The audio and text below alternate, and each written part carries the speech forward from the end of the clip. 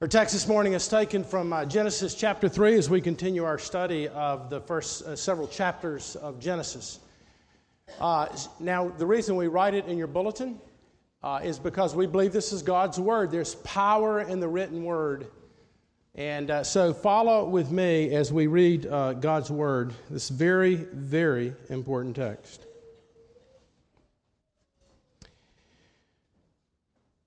And they heard the sound of the Lord God walking in the garden in the cool of the day. And the man and his wife hid themselves from the presence of the Lord God among the trees of the garden. But the Lord God called to the man and said, "Where are you?" And he said, "I heard the sound of you in the garden. I was afraid because I was naked and I hid myself." And he said, "Who told you that you were naked? Have you eaten of the tree of which I commanded you not to eat?" The man said, "The woman you gave to be with me, she gave me the fruit of the tree, and I ate." Then the Lord God said to the woman, "What is this that you have done?" And the woman said, "The serpent deceived me, and I ate." And the Lord God said to the serpent, "Because you've done this, cursed are you above all livestock, and above all beasts of the field. On your belly you shall go, and dust you shall eat, and all the days of your life. And I'll put enmity between you and the woman, and between your offspring and her offspring, and he shall bruise your head, and you shall bruise his heel." Let's pray together. Father, we thank you that your word is truth from the very beginning to the very end. It is your word, and it reveals everything that we need to know concerning faith and practice. Father, we need your Holy Spirit. I know I do. Father, for I am a sinner speaking to sinners. And so, Father, I pray that you would assist me to speak. And Father, give grace for all of us to hear the truth of your word, to see the beauty of Christ, and to submit to the lover of our souls, one who loves us as no one would if they knew us as we know ourselves, and especially as you know us. Father, you know, as a minister of the gospel, it's always my desire every Sunday that lives would be changed, not just the unbeliever who might be here, but Father, for us as believers to grow in a knowledge of the gospel in such a way that it would melt our hearts that can be so hardened, even if we've known you for a long time. So God, we pray for your mercies and your grace today. We pray that we would see Jesus Christ. And we ask these things in his name. Amen. Someone has said this wisely. They said the Bible should be preached in thirds.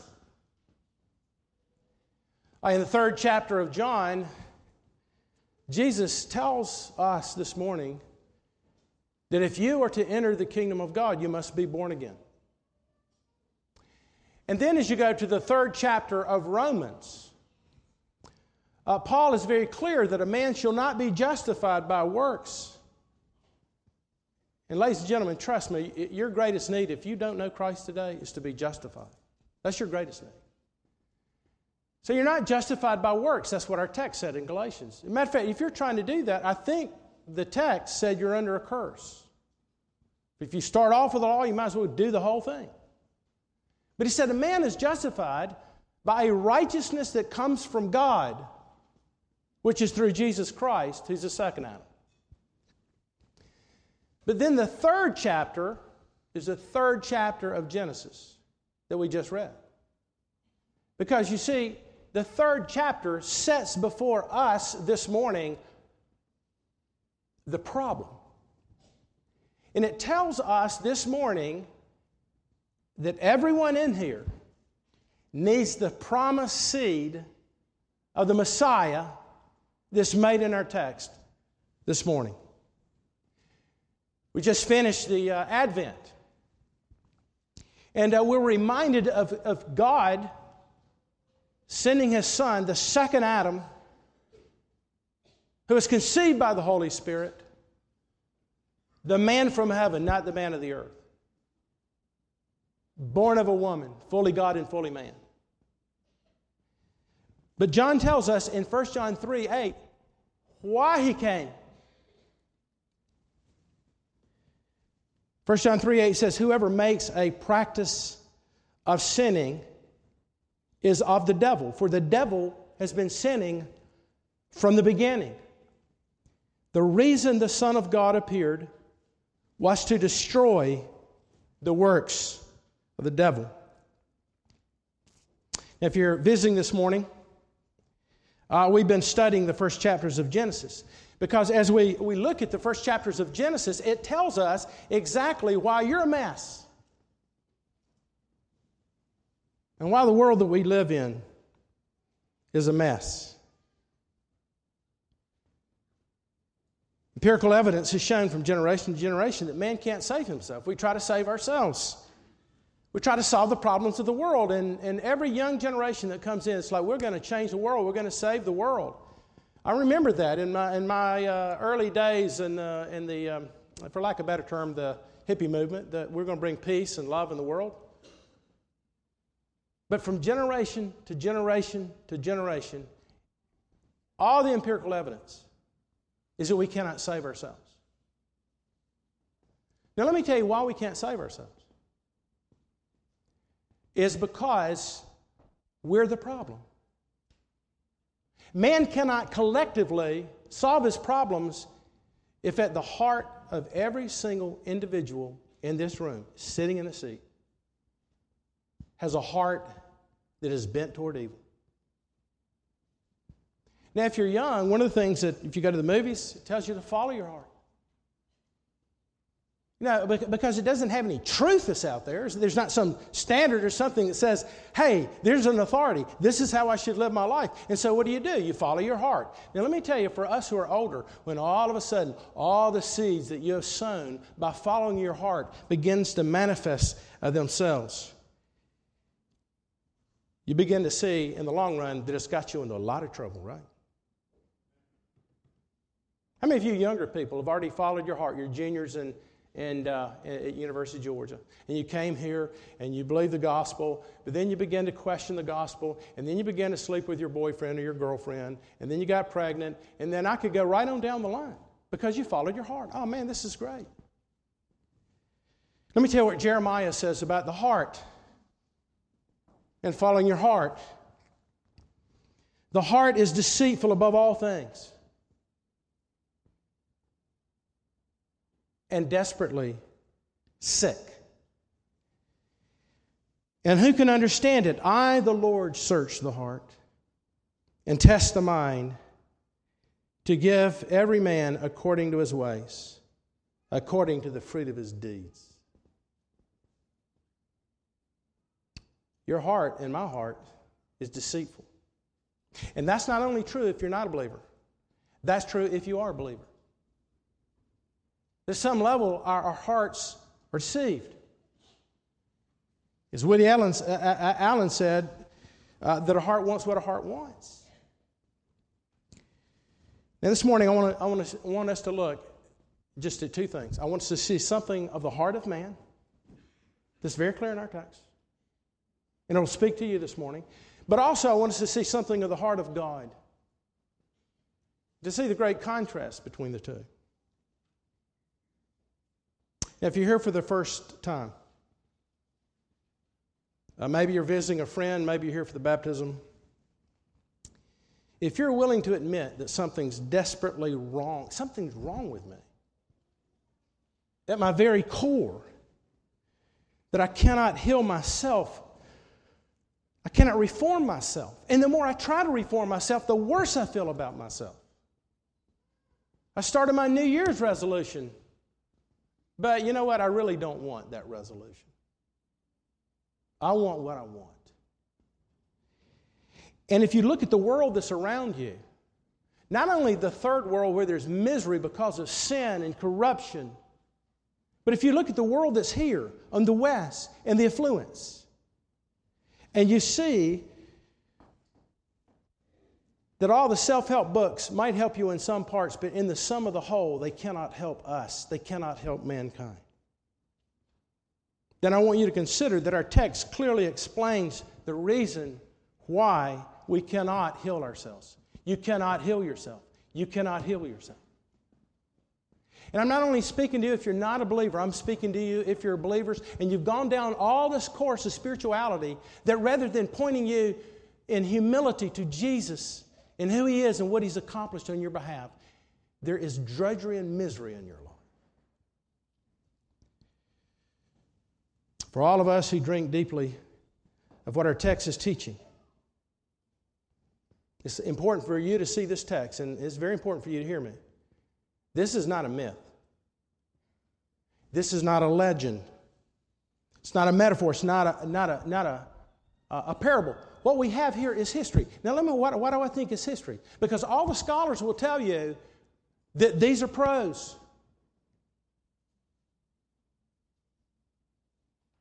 And for a moment, you've got to, in your mind, consider that there really was a real Adam and an Eve. Because you see, all the writers of the New Testament, including Jesus, who's the Son of God, points to this text as to the problem that we have. Now, one last thing before I hit my 2 points. Who wrote this text? And what is the context? Is this just a religious book that some guru went out there and wrote when he was on some kind of spiritual high? Now, let me tell you, Moses wrote this book. He wrote the first 5 books of the Bible. In fact, I can tell you that there are scholars that are less orthodox than me who have over the years come to that conclusion that this is written by one author. Now, there are redactors that are there. Now, why is that important to think that Moses wrote Genesis? Let me tell you why. Because of the context. You know what the context of Genesis is? In Genesis 12, God called Abraham, and He said, through your seed, this same seed that we'll look at later, through your seed, all the nations will be blessed. But He also told Abraham that for 430 years, your people will be in captivity. The Israelites will be in captivity in Egypt. And the reason is so that the fullness of the Ammonites and the Perizzites and their wickedness might be full. And then I will bring you in as my people, the enmity between the seed of the woman and the seed of the serpent, to bring judgment. Well, that was not exactly their agenda, right? If you've read anything about the Old Testament. What you see in the Old Testament, and what you see if you read the book of Numbers, the book of Exodus, they were wanting to go back to Egypt. Have you read that? They want to go back.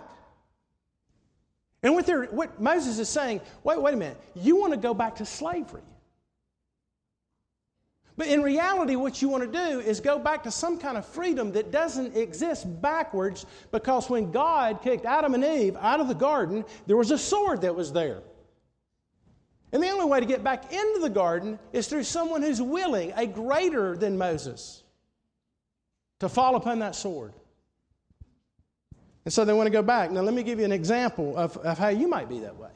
And I'm just going to be real practical here. You know, I think health care is a very important thing. Thankfully, I have health care. But maybe you stay in the company that you hate. Maybe you don't like your job. Maybe you don't like your boss. Maybe you really feel like God might be calling you to carry out the gifts that you've been given. But you won't do that. Why? Because there's safety. Because you have health insurance. Now, am I asking you to not have health insurance? I'm not. I like health insurance. But is that not in some ways, to be practical, these things that hinder us, that keep telling us to go back to what's familiar with us, what's safe for us, rather than believing the gospel? Yeah, I'm not going to give him my annuity this year. You know why? Because I haven't been tithing. You know what? I'm going to start believing God's word. He will take care of me even if I have nothing at the end of my life.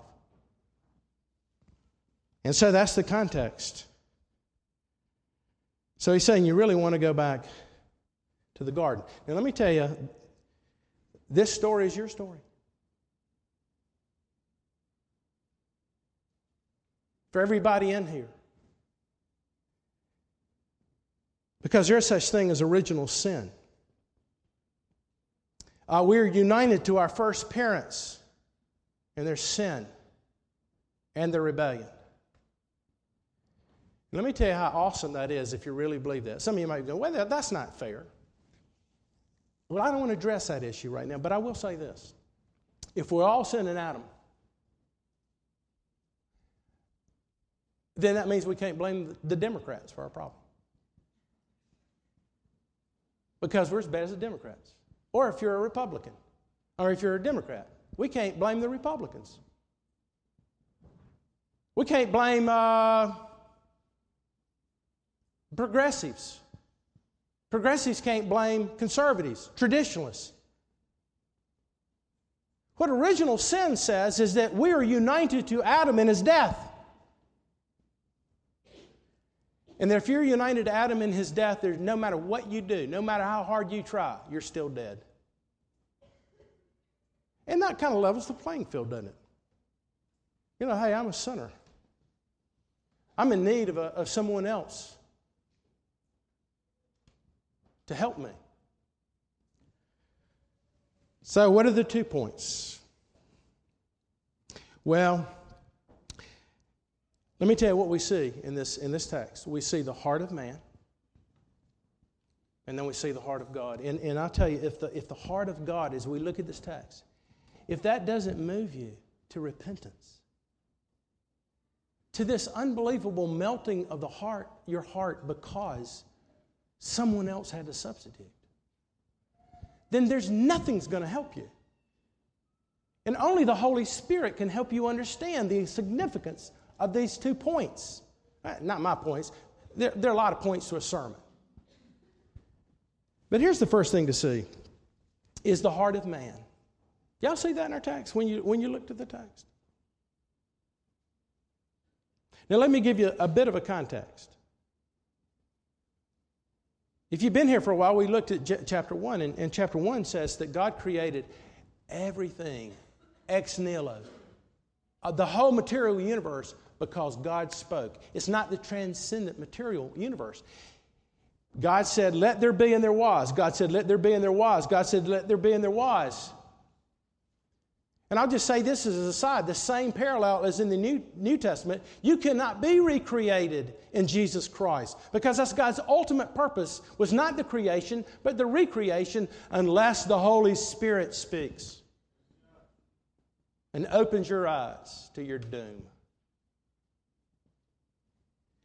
But God spoke and the world came into existence. And you know that everything that He said after He created, it is good.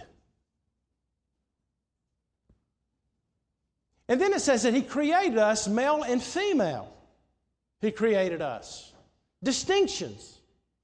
Male man and female man. And people laugh at me when I say that, but that's what the Hebrew says. Male man and female man. But what's amazing about this is that male and female were created to reign as vice regents. Now imagine the Jewish people who've been slaves, and they've been taught the whole time that the reason you exist is because the junior gods were getting ready to rebel against the senior gods, and so the senior gods created human beings to do the work for the junior gods. Slaves, that's it. Imagine that mindset. And now here is Moses writing true history. And they're saying, wait a minute. We're created male and females in the image of God. How did He make them? He made them holy, righteous, and happy. And He made them to be like God in His communicable attributes, holy, righteous, just, and this, that, and the other. And by the way, anytime you have a good friend, they're probably being like God, right? Faithful, tell you the truth, tell it like it is. Versus the friend who's not like that, they're more like the devil. They lie to you. They say one thing and do another. And so God made us in His image. But part of the way that He made us in the beginning is He made us with free will, freedom. Now let me ask you something. Do we talk a lot about freedom in America? We do, don't we? Why? Because we don't have all these restrictions upon us. And people die to come to America. Why? Because it's in those freedoms that we can kind of accomplish what we want to accomplish. And so He made us holy and righteous, and He made us happy, and He made us good. And He made us like God in that God always makes the right choice because He's God. But when He created man to make sure that we're not robots, He said, your liberty will only be in the context of the law that I've given. And guess how many He gave, guys, ladies and gentlemen? If you think God's unreasonable right now, we'll talk about that in a minute. He gave one. You know why we have so many laws today? It's because on the one hand, we like the freedom, we like the liberty that's there, don't we? That we talk about that.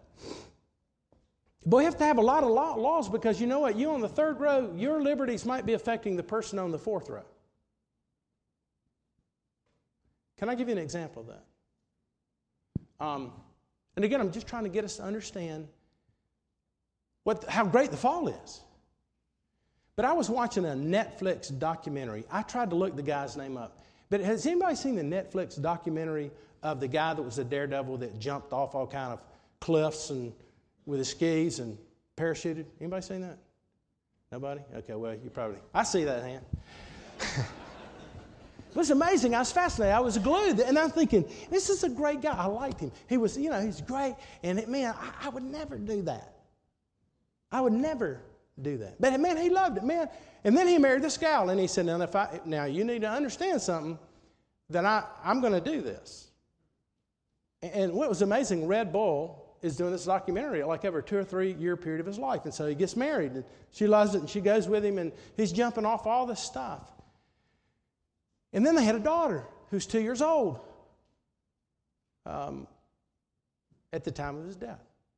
So he's jumping off all this cool stuff. And then one day, you're watching, and he jumps off some mountain in Italy, and the next thing you know, boom, he's gone.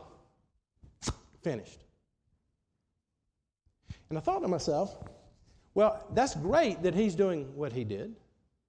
And then they interviewed his wife, and his wife said, well, he died doing what he wanted to do. And she chose to go in that situation. But then I'm sitting there looking at this little 2-year-old girl.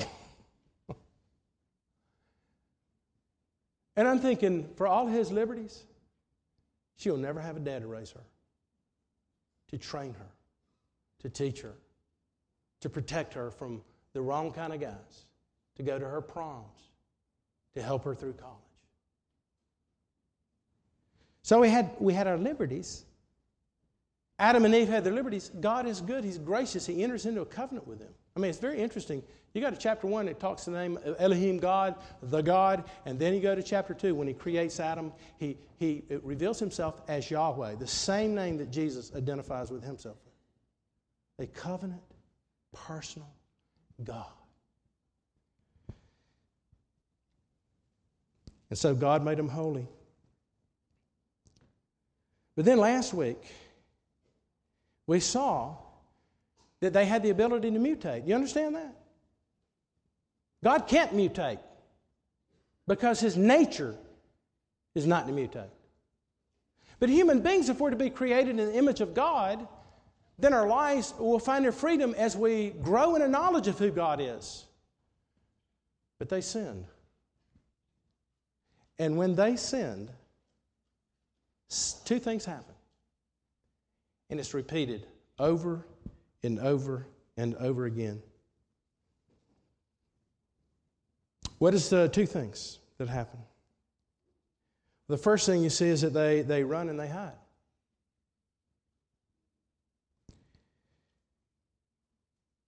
It says, and they heard the sound of the Lord walking in the garden in the cool of the day, and the man and his wife hid themselves from the presence of the Lord among the trees of the garden.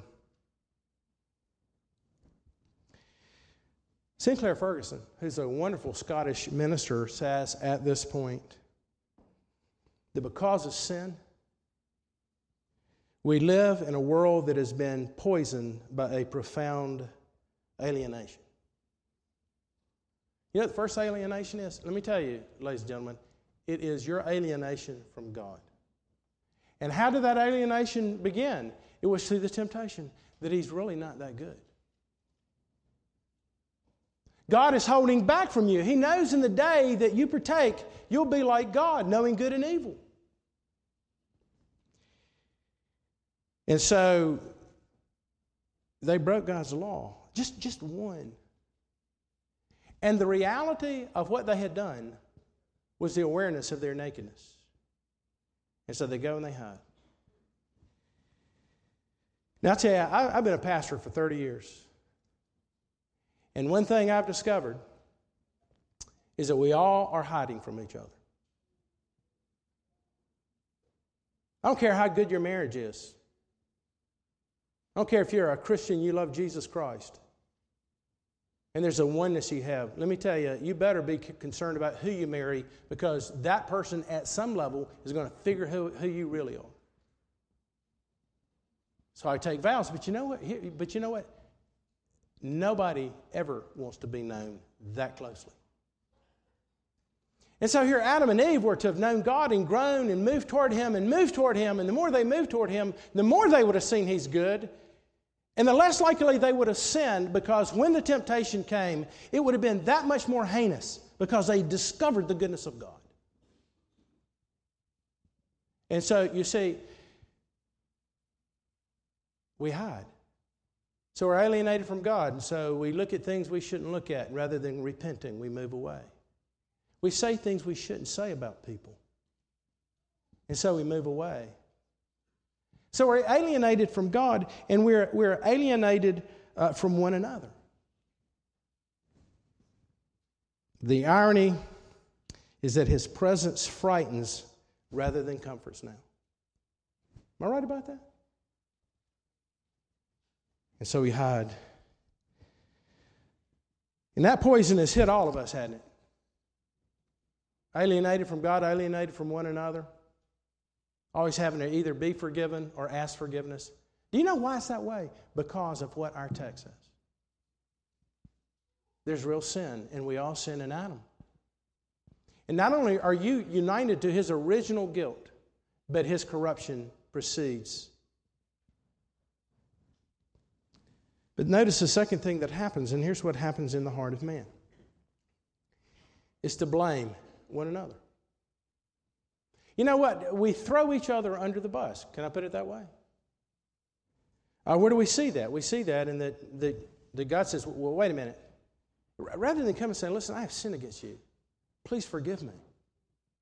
First he hides. Covers himself with fig leaves. These things that won't cover up.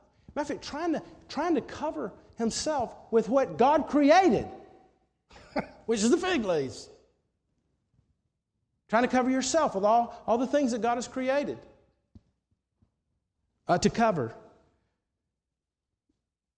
But not only do we hide, but we blame one another. The Lord, wait a minute. The real reason there's sin in the world is because of you. You understand that heinousness?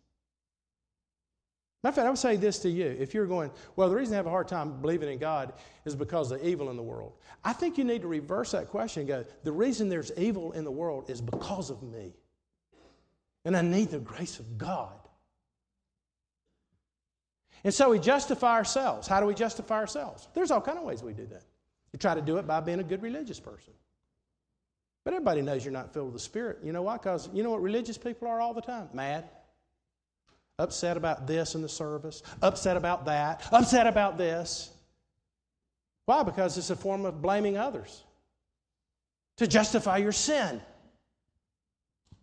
I'd much rather be with a guy in the temple who was beating his chest, the publican, the guy that had shafted everybody, saying, God, have mercy upon me, a sinner. For he was justified. Not those who are wearing fig leaves of self-righteousness. You think you're righteous? Go read the Pharisees.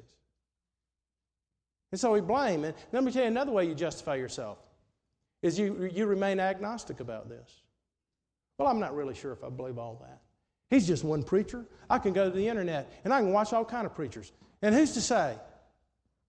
But I'm trying to tell you is this is what our text says. And so we throw each other under the bus. We say, well, I don't really know if there's a God or not. And by the way, the cheapest religion there is agnosticism. You know that? At least the atheist is committed to something. If you're an agnostic and say, well, I don't really know, I'm not really sure, you know what? You just remain in your unbelief doing what you want to do.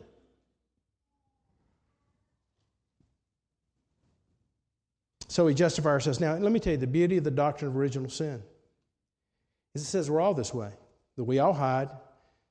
We all have our fig leaves, including your pastor. We hide ourselves in religion, church, work, projects. But down deep, you know, there's this insecurity, don't you? That things aren't right. People are going to figure me out. By the way, if you're not worried about that, you're probably pathological. Real seriously. You think you're doing fine? Nobody else does.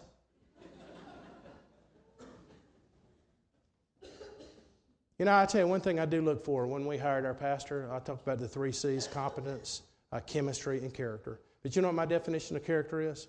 Is a man or a woman who is living in constant repentance. Lord, I need you. I'm safe with that person. Oh, we're so goofed up, aren't we? But that's in this a beautiful doctrine. The doctrine of original sin is true. You know what? We're all, we can't point our finger at any race, any group of people. For we all died in Adam. We're all sinned in Adam. Now, one last thing, and that is to see the heart of God. Man, what a different heart. And I really want you to hear this. So just take a minute before we come to the Lord's Supper. I want you to see the heart of grace and the heart of mercy. You might go, what's the difference? Mercy is grace and grace is mercy. No, it's not. No, it's not. Grace is the thing that's inherently in the nature of God to start the process of mercy.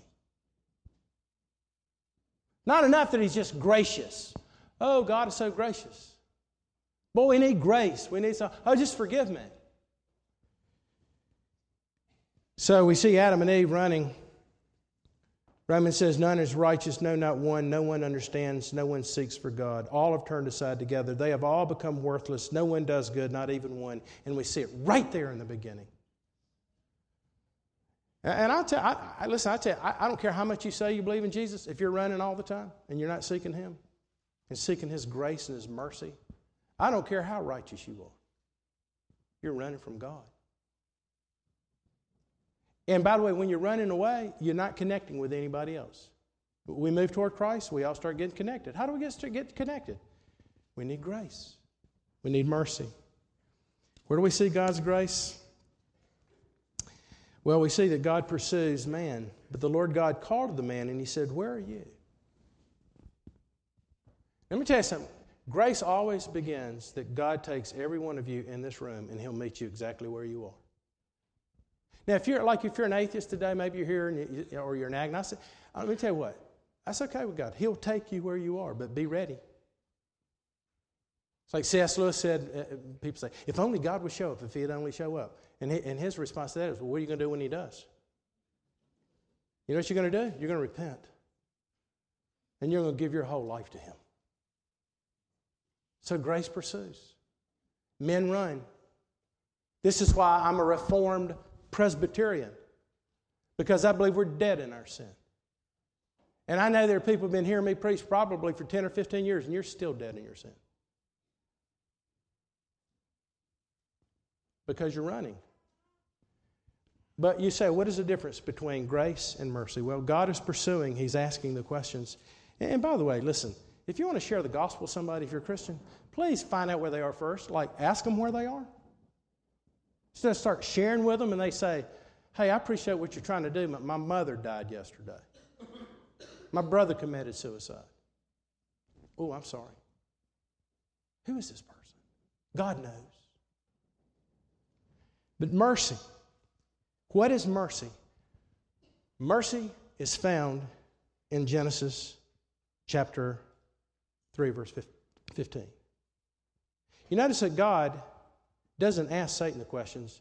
He pronounces the curse. But in that curse upon Satan, who is the great deceiver, he promises a Savior. And, time does not afford me to go through all the reasons that this is pointing to Jesus Christ. But one thing's very clear. It says that Satan will bruise his heel, but the seed will crush his head. And let me tell you the whole thing in the Old Testament. You want to understand the Old Testament? Is Satan trying to get rid of that seed? Noah's flood, barrenness of Abraham. People are multiplying in Egypt. Kill all the male children.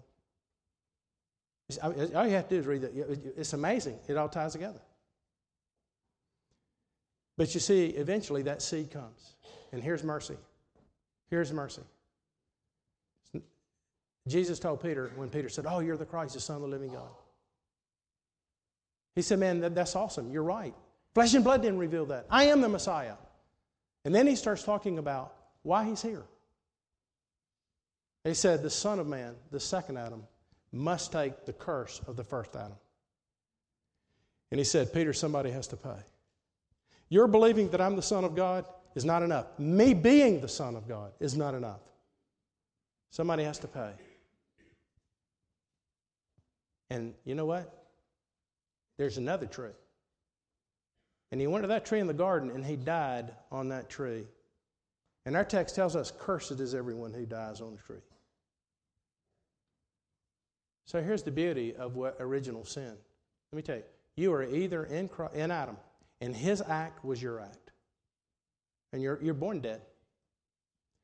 But very clearly the Bible teaches this, and all you have to do is go to Romans 9, that there's a second Adam, and he came, and God in his mercy sent his Son, and in his mercy, someone had to pay. And he paid. Do you know Jesus? Have you put your faith and trust in him? That you're resting not in fig leaves, not being Reformed, not being Baptist, not agreeing or disagreeing with the service. But are you in him? Have you put your hope in him?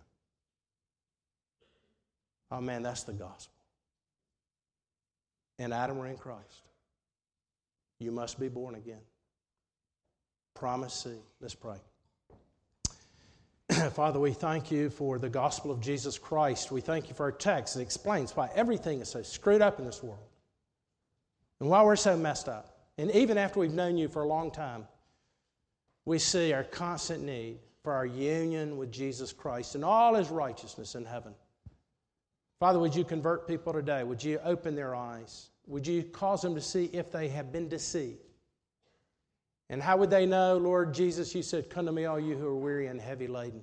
Weary of your self-righteousness, your unrighteousness, weary of your unbelief. Oh, Lord, would you call some to Christ this morning? To rest in him. Ask it in your name. Amen.